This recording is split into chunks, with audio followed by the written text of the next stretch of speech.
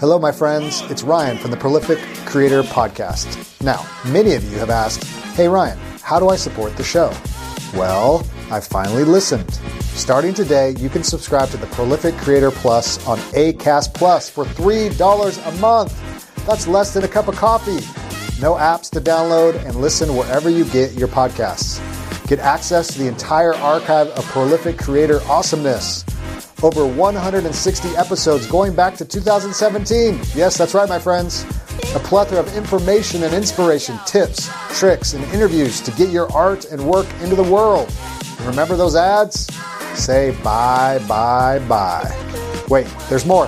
For $5 a month, you can get access to the full Prolific Creator experience. This includes the full archives, early access to episodes, listener Q&A, book and movie reviews, and interviews not for the public. And perhaps any other awesomeness I might do on the microphone. Sounds awesome, right? Yeah, it does, Ryan. If you want to listen for free, you'll notice the last 50 episodes or so will always be available wherever you listen to podcasts.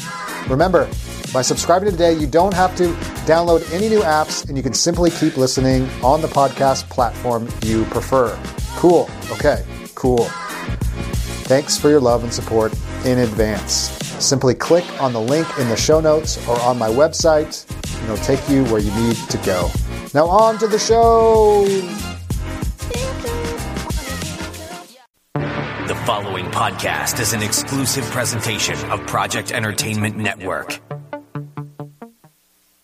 Welcome to the Prolific Writer Podcast, where speed's the name of the game. Follow an indie author and publisher and his guests as they share inspiration, tips, and advice on writing fast, writing often, and writing well, so you can do the same. Here's Ryan.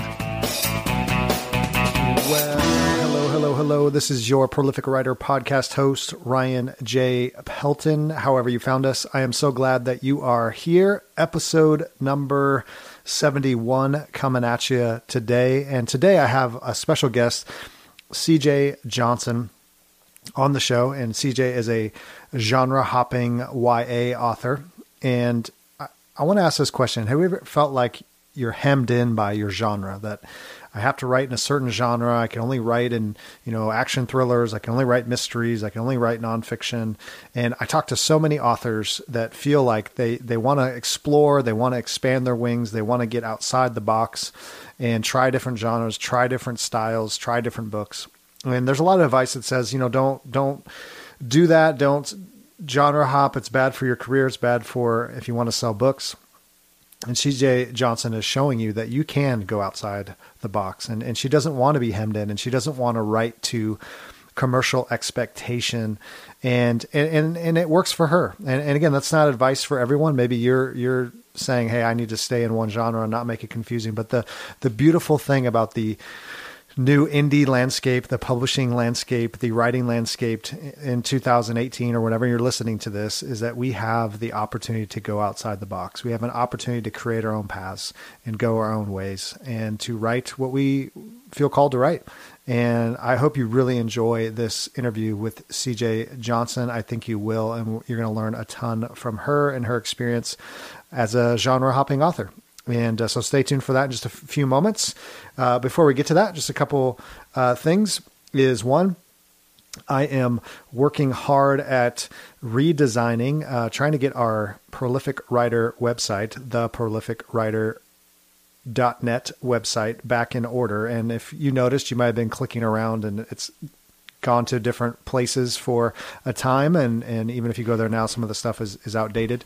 But we're trying to get that website back up in action, looking great, but also offering just some killer content, free resources, the podcast, articles, and really make it a place that for writers that are starting their journey and writers that are been on the journey for a while. And so this podcast is dedicated to helping you write fast, often, and well. And as we've kind of looked at what the prolific writer is, it's also about building a business with your art or with your words. And I think that's important that I've been doing that for a long time now. And making money with my words, with my books, and wanting to help, wanting to give back to the writing community, wanting to do that in more intentional ways and hopefully serve you in more ways. And so I've been looking at just different ways to create content to really help you in that journey. That, of course, we're going to continue the interviews, continue the bringing on some of the most prolific writers in the world and learn from them and their experiences. But also we want to create resources and content that can help you actually do it, and actionable content. And so we're reworking some of those things. We've had some of those things on the site in the past, but just want to serve you well in that way and give you real steps on how to do it. And also, if you're looking to build a business with your words, not just a hobbyist writer, but to say, I really want to maybe make a part-time or full-time income from my writing, from my art. We're going to help you learn how to do that and do that well. And so I'm really excited about where we're headed, what we're doing. And it's because of you. It's because of your feedback, because of many people writing in, asking, when I ask questions, what are you struggling with? What's going on? How can I help you? How can we help each other? There's so much of this is how do I find the time to write? How do I build a business with my words? How do I, figure this email stuff out? How do I figure out, this and that? And so trying to work hard to do that. So you might see some more video as well. We're going to be launching a YouTube page with some of the interviews, but also just some other content to help writers and start businesses and things with your words and your art. And we're going to be doing that, trying to be more consistent with that, more consistent with the articles. And of course, we'll continue to work, hopefully launch weekly interviews as well. So wanted to give you just an update on that. Been working really hard with that and trying to get that rolling for you. And so stay apprised to that. Secondly, and this is just a vulnerable moment where I'm just going to share just a total failure, and that's okay. That's what this show's about, and just doing this in public and sharing your ups and your downs. So I wrote this middle grade children's book, my first go at a middle grade children's book of any kind, and called The Secrets of the Ambassadors. And I talked a couple episodes back about pen names and why I do pen names the way I am. And it was really funny because I talked about why I have this very specific pen name. It's JB Ryan, and it's, my kids' book's under that name. And I wanted to keep it separate from everything else. And I probably had a half a dozen people say, why don't you just use your name? We know you're a writer. It's confusing. People are asking, where can I get the book? How come I can't find it? And I was just so worried that I was going to, just make a mess of the different audiences and books that people buy. People buy my nonfiction stuff and fiction stuff, and I have adult fiction. So how's this all going to work? And so after talking about why I use these separate pen names, I've actually decided to synthesize. The whole episode was about synthesizing, trying to make your life focused on the writing and the creation parts, and not having so many, websites and social media and all these things that just take away from the actual creation. And so I've decided the JB Ryan pen name is going away, and my kids' books will be under Ryan J. Pelton. So you can find all the kids' books there. I'll talk more about that later, but that was a failure. That was a failure, but at the same time, it's a lesson learned that we have this freedom to do that we can make these pivots when we feel like it's necessary. And I feel like for me, and again, it's not for everybody, but for me, it's to make that pivot, and I have that freedom to pivot. I mean, the biggest difficulty of pivoting is really getting my cover artist to change the name on the cover and fix a few words inside the book and then send it back to the publisher, and then it's live again. And that literally could take a couple hours, and it's not a big deal. And that's the freedom that we have as indie writers and indie publishers. So I'm excited about that. And there's going to be more books in the series, so I'm looking forward to that as well. So one last thing before we get to the interview is today's show is sponsored by Subculture Corsets and Clothing. It's one of our favorite unusual clothing stores for clothing and shoes and accessories. They offer a wide selection of men's and women's clothing at great prices. Subculture also offers a cool selection of shoes and accessories, steampunk, gothic apparel, retro, corsets, and so much more. Subculture Corsets and Clothing. Go check them out. Check out Subculture online at subculturecorsets.com. I'll put that in the show notes. And if you go and buy something there today online. Put in The Prolific Writer. You'll get a 10% discount at checkout. Also, if you're in the Jacksonville, Florida area, they have a store just off I-95. So go check them out. They've been really good to us in supporting this show and also many of the shows, all the shows on the Project Entertainment Network. So, and there's also about 25 more podcasts on the network. So go check those out, Project Entertainment Network as well. So without further ado, here is CJ Johnson.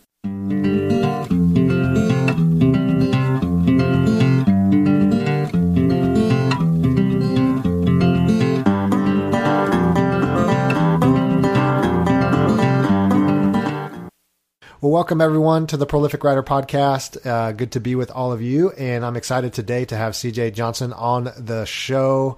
And she is a genre hopping author and has lots and lots of books. So I'm not going to try to name them all.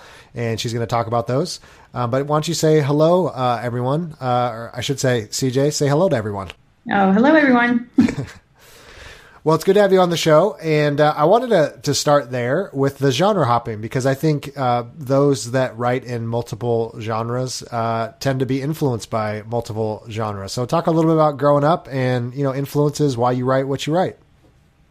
Oh, well, thank you. My author tagline is, I'm walking the lines of overlapping worlds. And so I like to play with possibilities.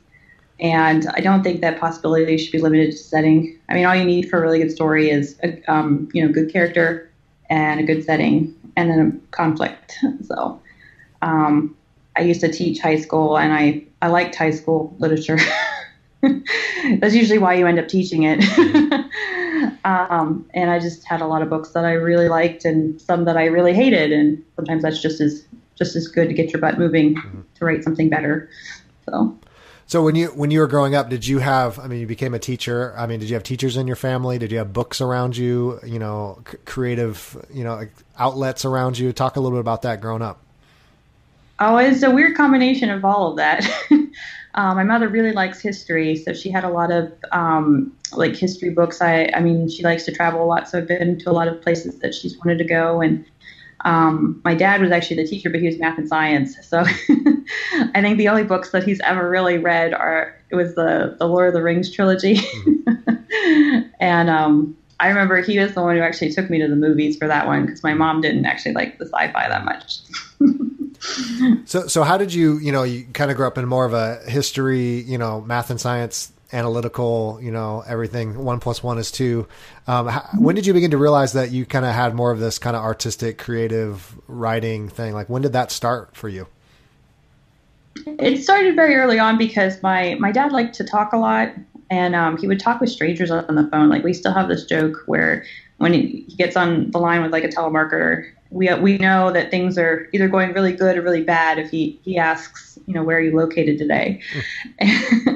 And he would seriously give out our life story, some crazy plot line, like between traveling and like my sisters and I, we all had stuff going on and everything. It was just so weird to hear him like say that to a complete stranger. And so I didn't talk a whole lot because I thought that was kind of embarrassing. And so I would write stuff down eventually.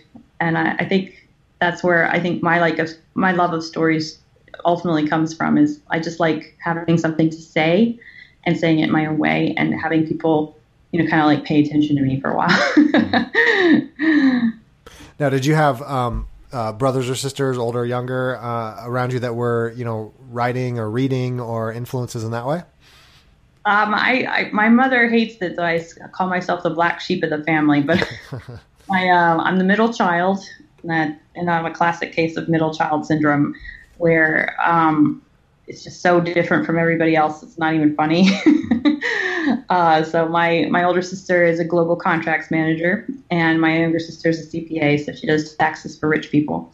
Nice. I'm a creative stay-at-home mom who, just can't clean or cook to save my life. Well, it sounds like you're happy though, what you're doing, and it sounds like you have a happy family too. So we'll get into that actually a little bit. I'm curious. I know we have a lot of mothers that write as well, and finding the time to do that, but we'll get into that a little bit later. So you write quite a few, and I don't know if they're all YA books. Is the majority of your stuff YA? it's the only thing that I can kind of consider the common thread. Okay. So I say YA, but there is a little bit of a range. Some of it is a little bit younger, so dipping down into the middle grade, and then some of it's a little bit older, reaching out into the new adult. Okay. I don't actually like to write like trade books in the sense that like only adults would really enjoy it, or only adults wouldn't be weirded out by it. Mm-hmm. I think I like taking a message and making it understandable, and it's harder to have that range when you deal with adults and they kind of know certain things, whereas kids are still trying to figure it out. Mm-hmm. So, yeah, I find it interesting with the YA audience, I guess you could say, is, so many adults read YA, kids read YA. So you're kind of like, what's the allure? What's the attachment to it? I mean, some YA is kind of extreme and some's not. So you just never know what you're going to get. Now, I noticed one of your little taglines, you said you like to write, non-cliche YA. So how do you define that? It's just different. I don't like a lot of the tropes that people use. Like I'm one of those I guess I have a very strong like moral background where it's like I don't believe you can be in love with two people at the same time, and even if you are, you can't like just switch it on and off. Mm-hmm. So like the Twilight, it was funny because my sister-in-law is like my husband's sister and his sister-in-law, his brother's wife. They both really like the Twilight series, and so I read it trying to like get to know them before we were married, and then I made the mistake of saying this is every teenager's wet dream, mm-hmm. and kind of saying this is not how real life works, mm-hmm. and I think that's where a lot of my work stems from, is like this is not how real life works. Mm-hmm. You actually do get disappointed and disillusioned, and you have to really work hard not to lose hope, and like having a vampire and werewolf type thing fight over you is not really ever going to happen. Wait, what? Are you serious? Come on. Yeah, sometimes the ugly duckling doesn't grow up into the swan. It's just an ugly duck. Right. But they make for good Hollywood movies. And of course. And I think that's good. I think what you're describing, I mean, I hear this theme kind of in some of the answers you've already given is just, saying, hey, I have this strong convictions. I have this message that I want to get through in my books. And I think that's what's so beautiful about art and literature is really, every, like you were saying, every story is essentially the same. I mean, you need good conflict, you need good characters, but the setting's different. But your voice, your angle is going to be what makes it unique. I mean, there's a million fantasy books, a million sci-fi books, YA, but it's your voice that's really gonna stand out. So when you're writing, and this might be selfish because I just wrote a middle grade book and I have a couple more coming out, and I had written some nonfiction stuff and some adult fiction stuff, and I found the challenge of a kid's book a good challenge, and I have 4 kids, and so they helped me as well, and kind of employed them to say, does this make sense, and is this over your head, and all that. But when you think about young adult, I know you talked about middle grade as well, but is there a different muscle? Is there a different mindset when you go into, I'm going to write this YA book? Are you thinking about certain things? Are you trying to get a certain kind of voice? I mean, I'm assuming you read a lot of YA as well. But talk us through that a little bit. Just those of us that are listening, thinking about YA. I mean, is there a certain kind of tactic that you employ, or is it just more kind of feel? Well, one thing is like I'm. Again, it comes down to the moral conviction is like, I remember being a teenager very well. Like having the maturity of an adult is definitely a different mindset. Like I swear when I turned 26, something changed and it's like, oh my gosh, I was just horribly misguided person and very insecure. And, like life circumstances and changes do kind of help with some of that. Like when you fall in love with somebody and you get married and you're committed to someone, it's different than wondering if you're never going to be good enough for someone. So there's a certain level of confidence that comes from things like that. But, so like the thing for me for that is, what are the mindset of a teenager? What are their priorities? Like when I was talking about Twilight, every teenage girl wants somebody to fight over her. And, to a large degree, like my one of my big criticisms of kind of like the new literary criticism that people are using today is that like you have the you can't, like, women have to be strong characters. I don't actually agree with that. I actually think it's really fun to have kind of this insecure, bumbling, sort of angry, character who, just does it, like, they have to figure some things out.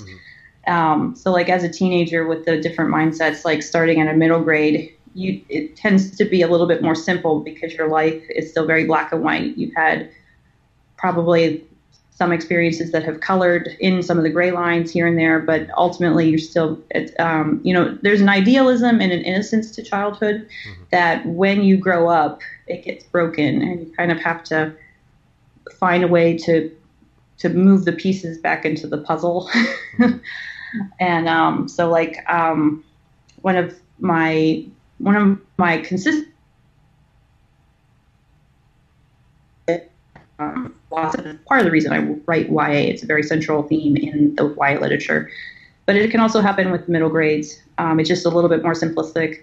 You get a little bit more complicated as you grow up. The age limit for it. No, and I think that's actually a great encouragement to those that are writing maybe younger stuff as well, is because you always think, well, how do I as an adult write through the lens of a 12-year-old? My main character in my middle grade was a 12-year-old kid, and yet it's amazing. I mean, you nailed it. I remember being 12. I remember being 11, 10. Like the insecurities, are they going to think I'm cool? But then also being so insecure, falling on my face, making mistakes over and over and over again. Like that's more realistic. I mean, I'm writing this kind of action adventure stories, and it's like this kid, Ricky, is such a clumsy kid. Like he wants to do well. He wants to make his dad proud. He wants to, finish mm-hmm. the mission, but he's always falling down on his face. He's throwing up. He's, and those are the things I remember, like just riding the bus to school and just being like, oh my gosh, what am I doing? Like, this is terrible. Everyone's looking at me, And I think it's not as far away as people realize when you try to tap into that. And I think maybe because as adults, we're still fight some of that 12-year-old insecurity. It doesn't matter what you've gone through, Yeah, I completely agree. One of the nicest and oddest surprises of becoming an adult and becoming a semi-responsible adult is that you realize that you still don't have it all together. Yeah, exactly. So a lot of people like around you are also not, they don't have that, there's like the secret to a successul life is just keep trying sometimes, mm-hmm. even if it means failing. Sure. So do you read a lot of YA? I mean, is that kind of, authors always differ on this. Like sometimes it's the stuff they write is the stuff they read, but are you still pretty broad when it comes to different genres and things? I am an eclectic reader. The book that I finished last was called Cacophony by Jacob Barry. Mm-hmm. It was a story about like a small Texas town and kind of like demon playground type stuff. Mm-hmm. And but then I also read like fantasy and memoirs. Memoirs are actually really, really fun for me. I really like taking your life experience and because they're real problems, Sure. And there aren't too many like good memoirs written by teenagers. Right. Right. So I stick to a lot of trade books myself, actually. I like writing to a higher level, even if I'm talking about something that's more on their level. Mm-hmm. So. Well, that's good. No, and I think that's funny because, not funny, but, a lot of authors I interview, it's amazing how much they don't read in their own genre, and they realize history, biography, memoir, even though they're writing sci-fi or they're writing thrillers, whatever it is, really influences just how they think about the world. And I think reading, is just one of those things that it challenges you and stretches you in so many ways. And the way you think about people and story and all that is great. And so let's talk a little bit, because part of your story is, as you mentioned earlier, that you're a mother and you have children and you're a writer. And so, one of the emails I get probably more than anything is how do you find the time to write? And so let's talk a little bit about your process, just juggling, being a wife, being a mother and writing and having other responsibilities. What does that look like for you? I mean, is there a typical day, a typical week, and then kind of, even talk through, how does that look through the different seasons of motherhood and, even before that? Well, I do like to start off with the catch that I am really fortunate in that my husband has a full-time job and he takes care of the bills. It was his dream to be able to get to a position to support me throughout my writing if I needed it, and he's there. And I was like, hallelujah, he's there. My kids right now are 5 and 3, and they are not in school just yet, but they're going to start school part-time this year. And so it is really, really hard. And I think the more introverted you are, the harder it is too, because your kids, like, they're still people and people drain you. Like, my claim to fame is that, like, I took the Myers-Briggs, it's like that Kirsty temperament sort of 2 thing when I was in college, and I was 100% of an introvert. And I took it again recently, and I'm only 85% now, but it's not much different. I call them my little energy vampires, and their nicknames are Phobos and Deimos when I want to talk about them without them listening. And I like the analogy that they're the children of the god of war, because it's just chaos. Motherhood has become synonymous with chaos. And I think so I have the financial means to do it. I have a lot of support from family and friends in town to do it. Right now, my kids are off with one of their babysitters while I do this. And so I am very, very fortunate. When I'm not very, very fortunate, because I'd always like to write more, most of the time it comes down to outlining, going over a character. I think it's easier to have a physical, like, movement associated, like writing it, like actually writing it down versus typing it. I like typing it because it's easy to correct and it's quicker, but I still, like, I know some authors do that dragon speech thing where they can just talk and it types. I'm like, I don't know how you do that because it's, like, so quick. And so there's lots of tricks that like, as a mom, like, I've used and tried and I always go back to the paper though, the physical outlines, the character descriptions, sometimes drawing the character out or seeing a picture of it helps a lot. Like, what does this person look capable of? What's this motivating force behind this character's actions? And is there anything kind of contradicting it? Probably the best thing I can say for mothers who are swamped with kids and fathers too, is just keep daydreaming. Daydreaming is the beginning of everything. I once told a teacher, and she thought this was, like, amazingly profound. I just kind of laugh at it now, but if I could do one thing for the rest of my life, it would be daydream. So I like to play with the different possibilities, and like I said before, like, all you need is a character, a conflict, and a setting, and then you can make it as complicated or as simple as you want. No, that's really good advice. I think, the subconscious is such a powerful thing. It's like we've absorbed so many stories our whole life, and our minds are always constantly going. And so even during the day when we're not, it doesn't feel like, well, I'm not writing right now. We're dreaming up, we're thinking about, what's going to happen next and where do they need to go? And no, I think those are all really good. So, like a daily, do you have like a daily writing kind of goal or habit, or when you're working on a book, like in the middle of a book, or is it just kind of like, do you have deadlines? Do you do anything like that? Most of my deadlines are self-imposed, and they fluctuate because I make the joke I work for myself and my boss is a pushover. I do like to have I'll take a month or 2 for a book, depending on how long it is. So I have a couple of novellas that it's like, I need to do this in 2 weeks, get it done. If I'm doing something else, like one of the things like I personally believe is a good idea is diversifying your product. So audiobooks, if I have an audiobook that I want made out of my book, I need somebody that can do it in a month, and I try to be very strict with those deadlines.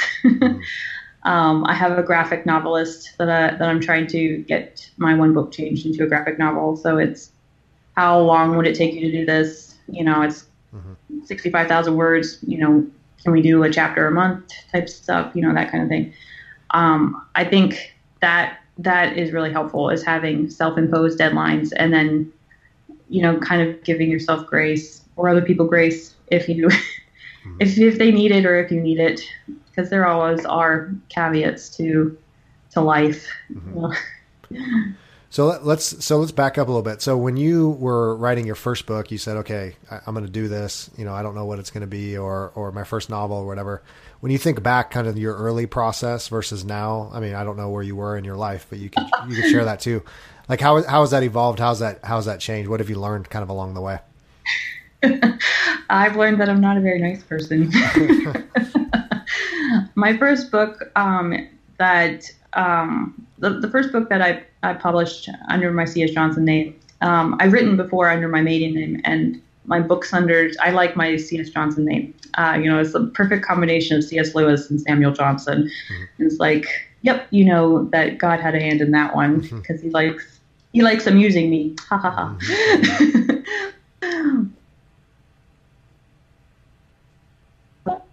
Series, and kind of like, I tell it was cheap therapy for high school. I really hated high school. And part of that is because I hated how I was in high school.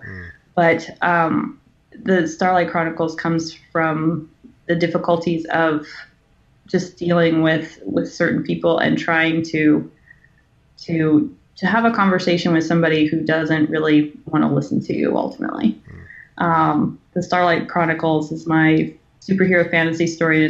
Is kind of like a narcissistic teenager finds out that he's this fallen star and he has superpowers, and he doesn't want to save his city. And a lot of it is because of this and this and this, and that's what he says, but it's ultimately because of fear. And I really hated how afraid I was in high school. So that's kind of like me trying to kill it, I guess. Kill it and make a point about it at the same time. Well, I think some people say, your first book is always like most of you. I mean, everything you want to kind of get out, everything, and obviously we change and we grow and mature, but it's like all those things you want to say. And sometimes that's why our first books are almost autobiographical, even if they're fiction. And it's healing, sometimes it's healing. It's like these things you're going through. And I always tell people, writing is such a great therapy because you're able to kind of deal with your own pain and your own struggle through fiction and kind of get it on the page, hopefully harnessing some of that anger and struggle on the page and not towards other people or, yourself or whatever.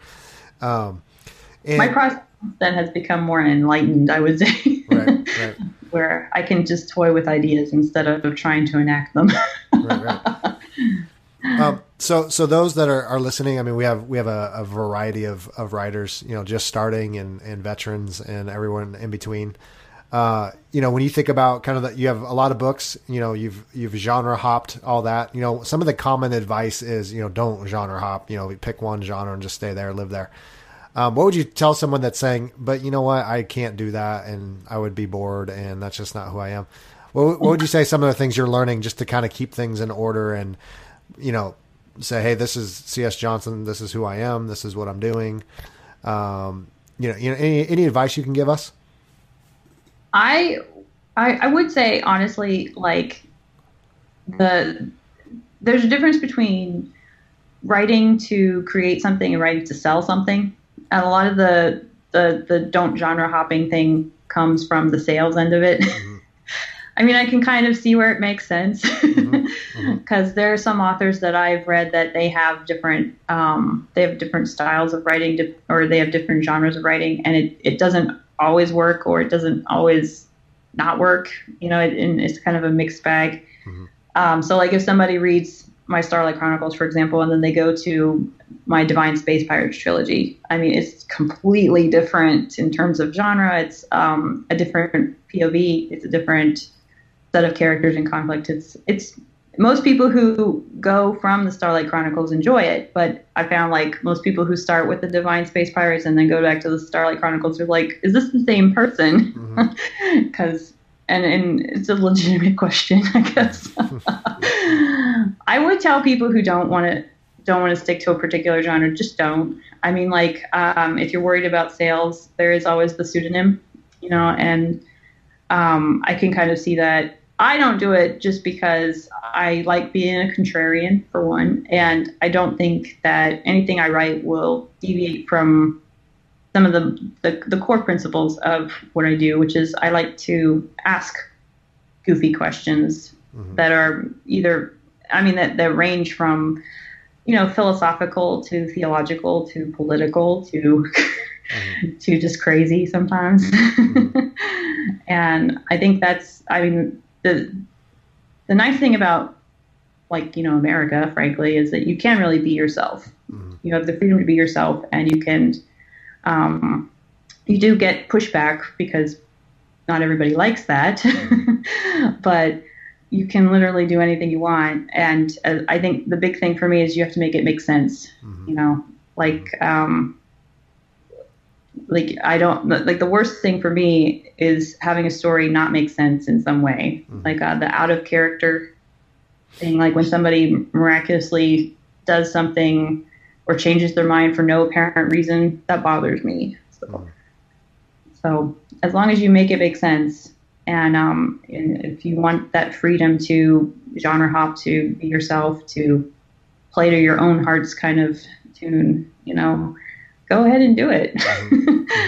So, if you're worried about money, there's nothing wrong with writing to sell specifically. But I think that, your heart also has its own kind of say in things.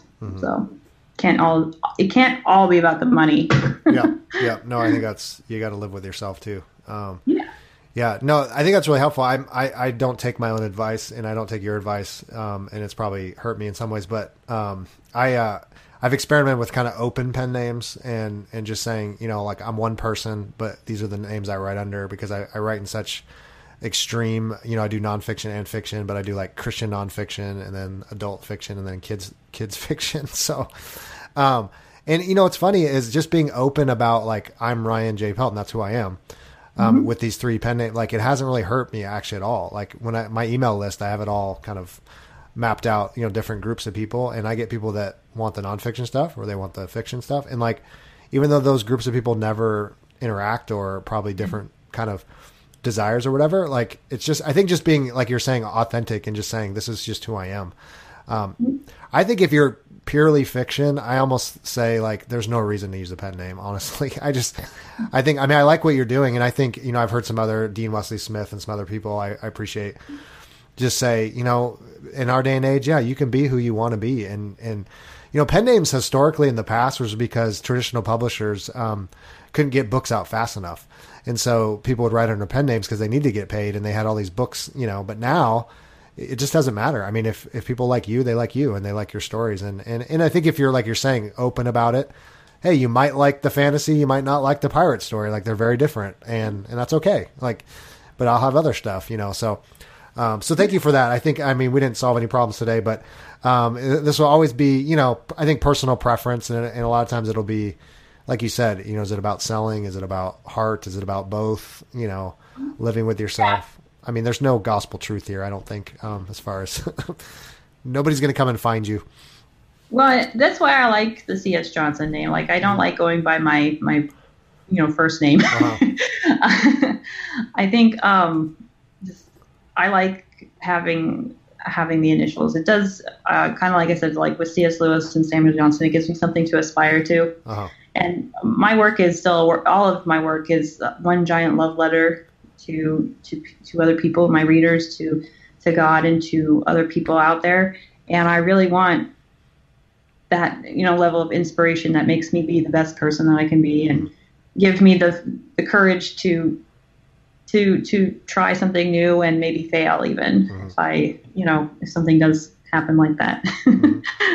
So that's great. Like, courage is only really courage if you know the risk involved. So if I fail, I fail. But if I succeed, I've beaten failure. So,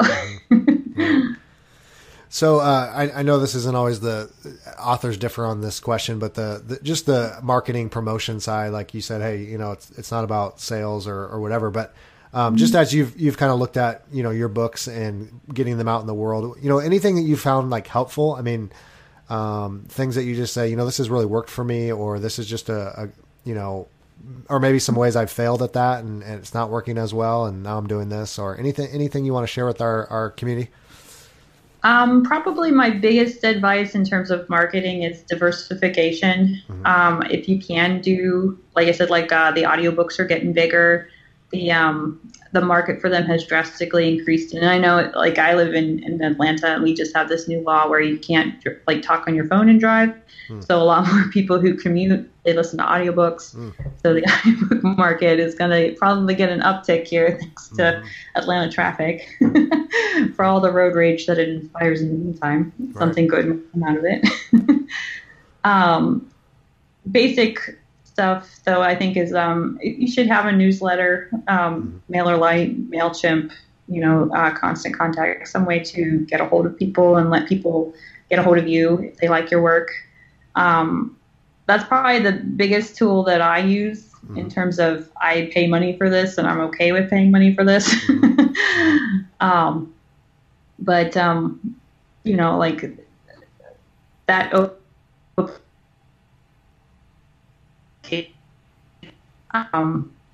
to know your readers, because there are days when I have a Facebook group for my ARC team, my street team, people who like my stuff, and they kind of get to see the behind the scenes stuff of this is going to go in this book. What do you think? And I can get feedback.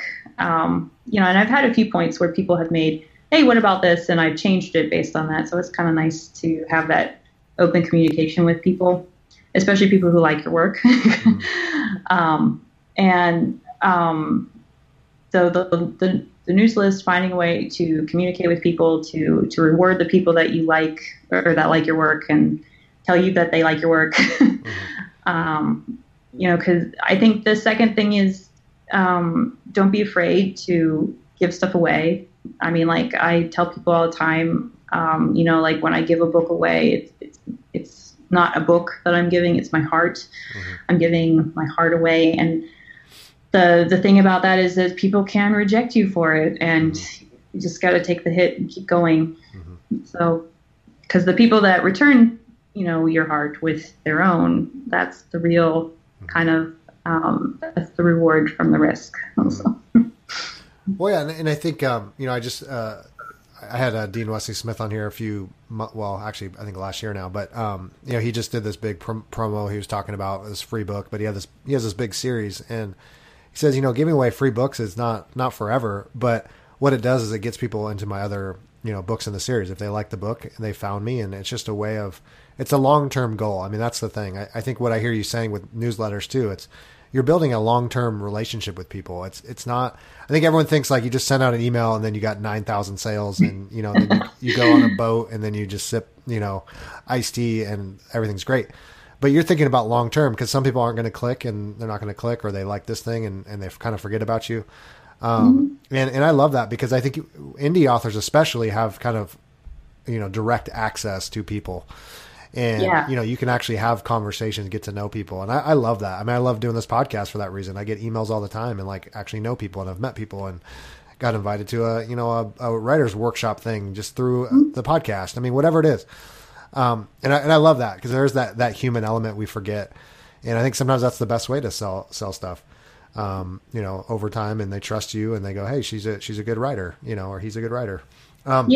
The community element to the marketing, either it's commiserating is really helpful too. So, and that's people can give you different ideas. People can give you different resources or different links, or when you have more people helping, you tend to get better help. Now you talked earlier, you have kind of a team of people, you got, people doing their audio and editing and covers and all that kind of stuff.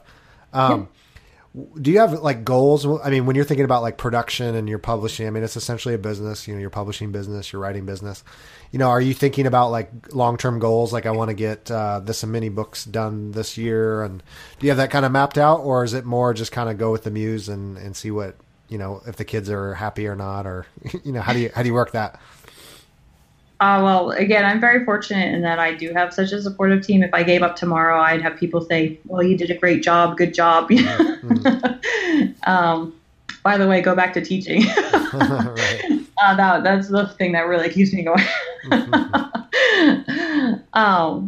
But the my overall goal right now, honestly, is I mean, I learned a long time ago through teaching that you don't change the world, you change a person, you change hearts.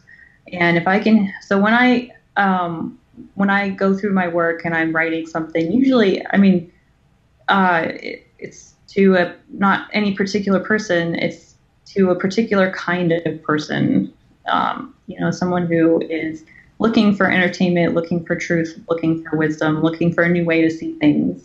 That's kind of, I'm just trying to help that one person, even if it's myself.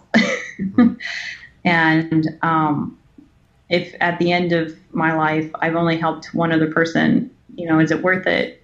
And I had somebody actually ask me, is this worth it for you? And I was like, no, this is not worth it for me, because I have a lot of problems actually with rejection, with criticism. Mm-hmm. It's kind of, I mean, there's a difference between critique and criticism. Sure. But I've gotten my share of angry emails and Facebook comments. Mm-hmm. And it's really, really hard to face up to somebody else's kind of like expectations that you're not really planning for, or they assume that you're planning for them, but you're not. So, I mean, like, and then the editing and the characters and everything and stuff, like my imaginary friends give me the problems that mm-hmm. sometimes you do just want to give up. And it's not worth it for me, for just me, but it's worth it for that one person that I might change their life, might point them in the right direction, be there when they need it. And, like if I did have a financial goal, I only really want to be able to write, to be able to take care of some of my bills. And I actually have, next year I'm going to save up and file the paperwork for the 501c3, but I have a charity coming. Mm-hmm. And right now it's being built. It's in the process, and I'm really, really happy with it. It's liveanddead.com, and it's this it's a website that fundraises for student loan help in assistance. That's great. So yeah, I really want to help people. Right. And like I said, writing is a terribly odd way of going about it. Sure. Well, and I think what I hear you say is a lot of authors are in the same place. I think, I don't want to say most, but excuse me, they have bigger, or they have different intrinsic motivations. It's not just about making a lot of money and sitting on the beach. It's actually like they feel like they can help people with their books or their message, or provide for this cause or whatever. Because when I hear people talk, it's amazing how much they don't even talk about their books. They talk about, hey, the money I got from these books, I'm giving to this charity or this, this thing. That's what I'm really excited about. So it's funny how it's just a means to other things. I tell people all the time that I already have the greatest compliment ever, and I don't need another one, and I'm fine. The rest of my life was just a woman who read my book. It was a fiction book, and she was in the hospital having surgery. And it was just one of these stories of thank you for 2 hours just to forget about the pain I'm going in. And it was a fun story. And again, the message wasn't, didn't change her life, but it was just having a little bit of diversion to engage in a story, enjoy it while she's sitting quietly in this, hospital room alone and feeling kind of, sad for herself and going through some pain. Yeah. And those are the things you don't expect. You don't expect when you sit and you labor over this thing for hours and hours and hours to have those kind of comments or, our feedback and go, wow, geez, I'm glad I did that. Yeah. I made a promise to myself a long time ago that I would be who I was no matter what position I was in, and that doesn't change. Like I tell people, I'm going to be the kind of person that I'll talk about God and blowjobs in the same tone of voice. Mm-hmm. And I'm not going to be the kind of person that's two-faced about my work or about my anything really. Mm-hmm. It's too hard to be deceptive. Mm-hmm. I got imaginary worlds running around in my head. I can't keep up with that and my own, right. Kind of delusion if I let myself move myself into thinking reality is somehow different than it actually is. Mm-hmm. So one question I love to ask our guest is, you've had some success. You've written all these books. People are reading your stuff and you're enjoying it. You're starting nonprofits. You're doing all this. What is a time or a situation where, you know, in writing and publishing where it didn't go that well, and what was kind of the lesson learned there? I think because I have so many genres and because I have a lot of books and stuff, I think the hardest thing for me is finding a community that kind of appreciates that, if that makes sense. You know, you have a lot of writers groups that kind of center on certain topics, and I think the hardest thing for me is to not let other people define my work, if that makes sense. So like when I make fun of politics, for example, or when I make fun of religion, you get people on both sides because it's fun to make fun of both sides. Doesn't matter what it is. You get people that will say, I thought you were like this. I thought this was supposed to be like this. You know, and you have to say, did you like actually read it, or, or do they have a point, or you know, that's the problem with the people who are critical of my work, is I don't think they get it on some level. But I mean, like, is it my fault that they didn't get it, or are they just going off of what they heard, maybe? And so it's important to make sure that people know how you define yourself and how you don't define yourself. So. That's good. That's helpful. So one of the things I wanted to talk real briefly about was you just had a Comic-Con, correct? And, yes. Was that in the Atlanta area? I forgot on the details. Yes, I think it's one of their first years doing it down here in Atlanta. So it was very big, very loud. So talk about. I mean, I've never been to one, but I mean, I've you know heard of some big ones in like LA and things. But yeah, tell us like who goes to these things. Like what did you do there? What was it? Just give us a little kind of rundown. All right. Well, Comic-Con is pretty synonymous with comic books and comic book mythology. So you have a lot of people who are fans of like the Marvel Cinematic Universe and the DC Cinematic Universe, the comic books. You have a couple of indie comics that are also there. A lot of anime, a lot of kind of like cartoon characters. Like I saw a lot of Scooby-Doo, which I was excited about. My kids would love that. Oh, I actually my kids came on the last day, and I was really glad it was the last day because it was like the big fans had been weeded out. Yeah, I saw there were lots of local kind of indie artists there too. I was next to Dragon Beak, and I was across from Mo Ballinger. I mean, there are some big names, very small names. Mine was among them, so you know it was very small names. And we had our share of famous people come. Jeremy Shada from like the voice actor for Lance from Voltron and Finn from Adventure Time, who's there. I had some Disney princesses.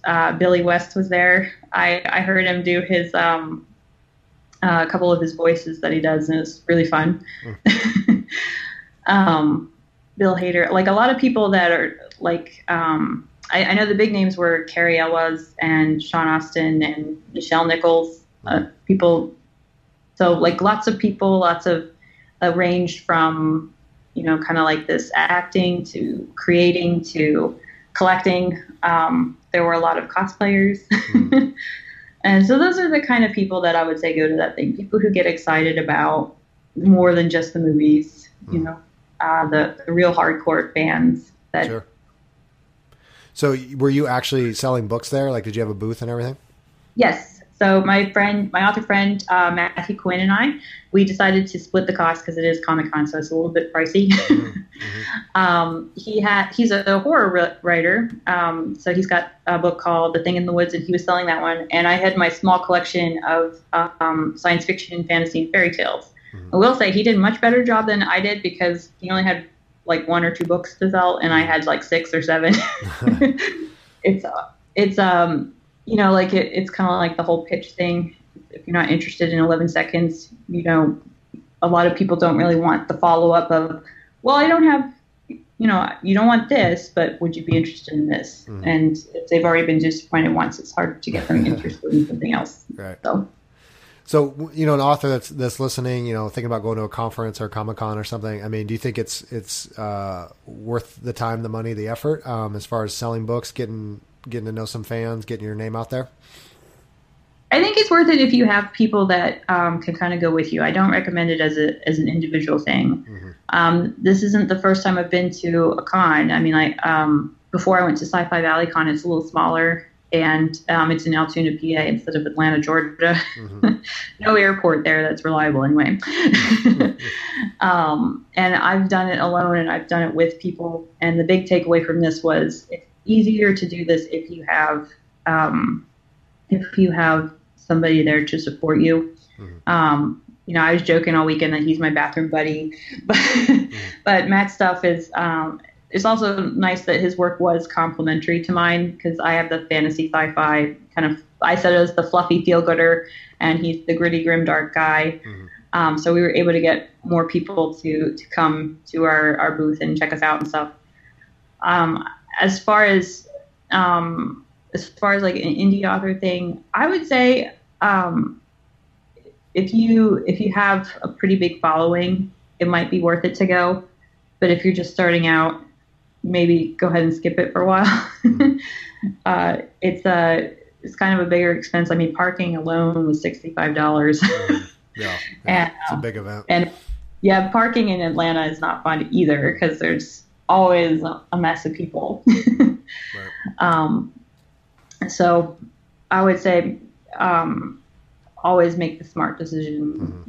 I mean, try it out, maybe do some smaller ones. In Atlanta, the nice thing about Atlanta is that there are tons and tons of smaller cons. That's kind of like the big one that gets people from all over, because their advertising budget, I imagine, is much bigger. But there's like MomoCon, and there's Sci-Fi Con up here in Cartersville, and there's a ton of smaller ones around here that are kind of build your way up to, that might be more economically viable. No, I think that's wise too. I think if you don't have a following, or you're just starting out, maybe start small. There are so many, if you just look in your local area, so many conferences, workshops, big and small. Start small. I've heard a lot of indie authors. I like what you said about collaboration.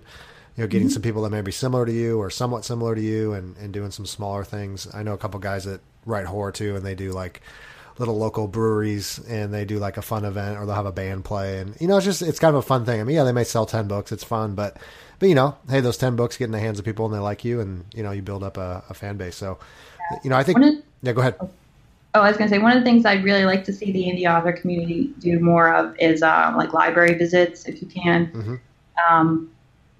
I'm very pro-library. Yeah, me too. I think it's great for classrooms too, especially classrooms with Atlanta, you have such a wide range of like budgets as far as new books, and a lot of libraries are open to donations, and to especially if they're kind of sparse on the shelves, and if you can get people excited about books and about coming and doing classroom visits.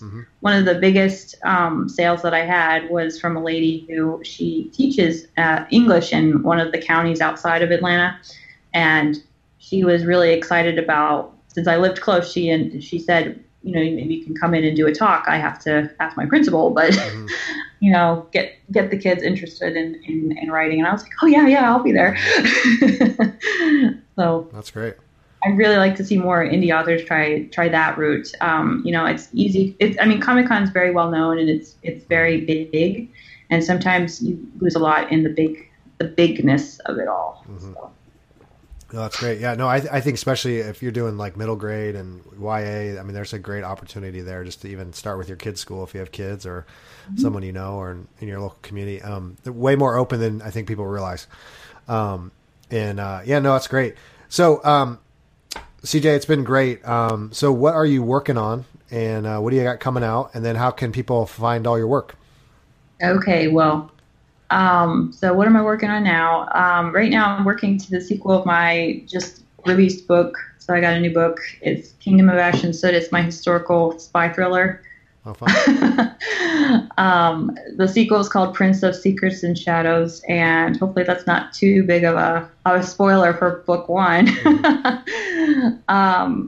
And it's a really fun book. It's kind of set in Prague in the 1870s, and it's kind of like Cinderella meets history meets Mission Impossible. Mm-hmm. Yeah. I can't think of anybody who would hate all of it. I would hate to meet the person who can hate all of it. But I'm working on the sequel to that. I'm about halfway done. Well, I'm like a month behind schedule, but I'm like halfway done. And then once that book's out, I'm going to try to finish the trilogy. I like working with trilogies. Okay. And then I just got to keep going. So, going. And then where's the best place to find all your work and get in touch with you? I have my website. It's www.csjohnson.me. So csjohnson.me. Great. And then there's Amazon too under CS Johnson. Yep. I'll put that in the show notes. Well, CJ, it's been wonderful, and thank you so much for coming on the show. You helped a lot of people just by sharing your experiences and your story and all the things that you're doing, and so I'm really thankful for the time, and all the best, and we'll hope to talk to you again soon. All right, thanks.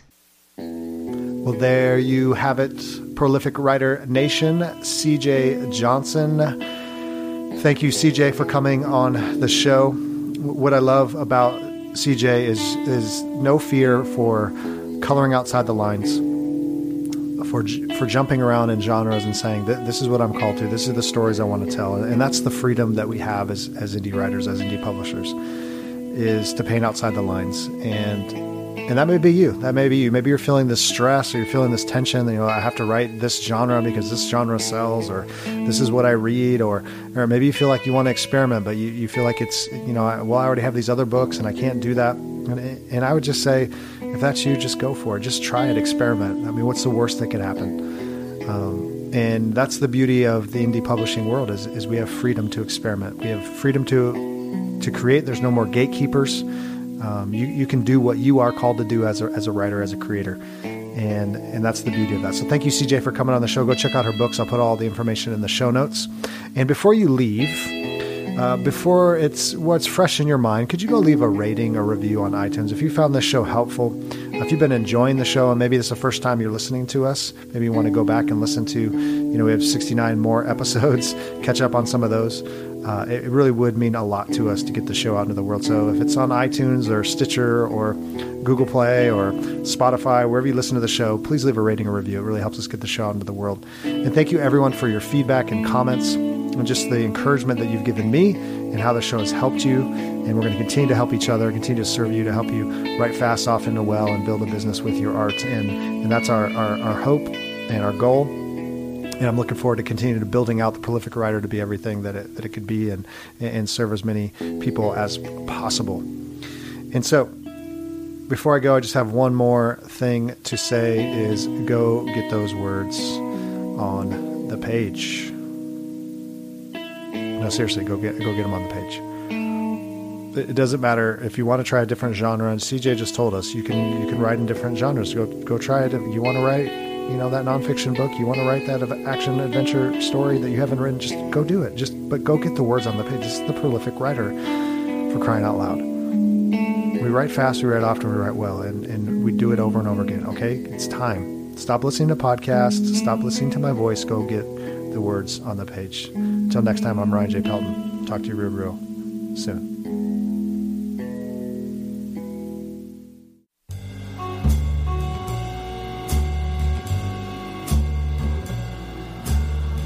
Once upon a time, a madman, poet, and thief known as John Urbansick, that's me, challenged myself, to write a story a day, every day, for a year, by hand. Some of them worked. Some of them failed. Some of them were spectacular. And then I did it again. Join me every week for Ink Stains as I do it a third time. And I will read you some of these stories. I'll talk about the process, about creativity in general, writing in specific, and maybe I can help ignite your artistic adventures. This has been an exclusive presentation of the Project Entertainment Network.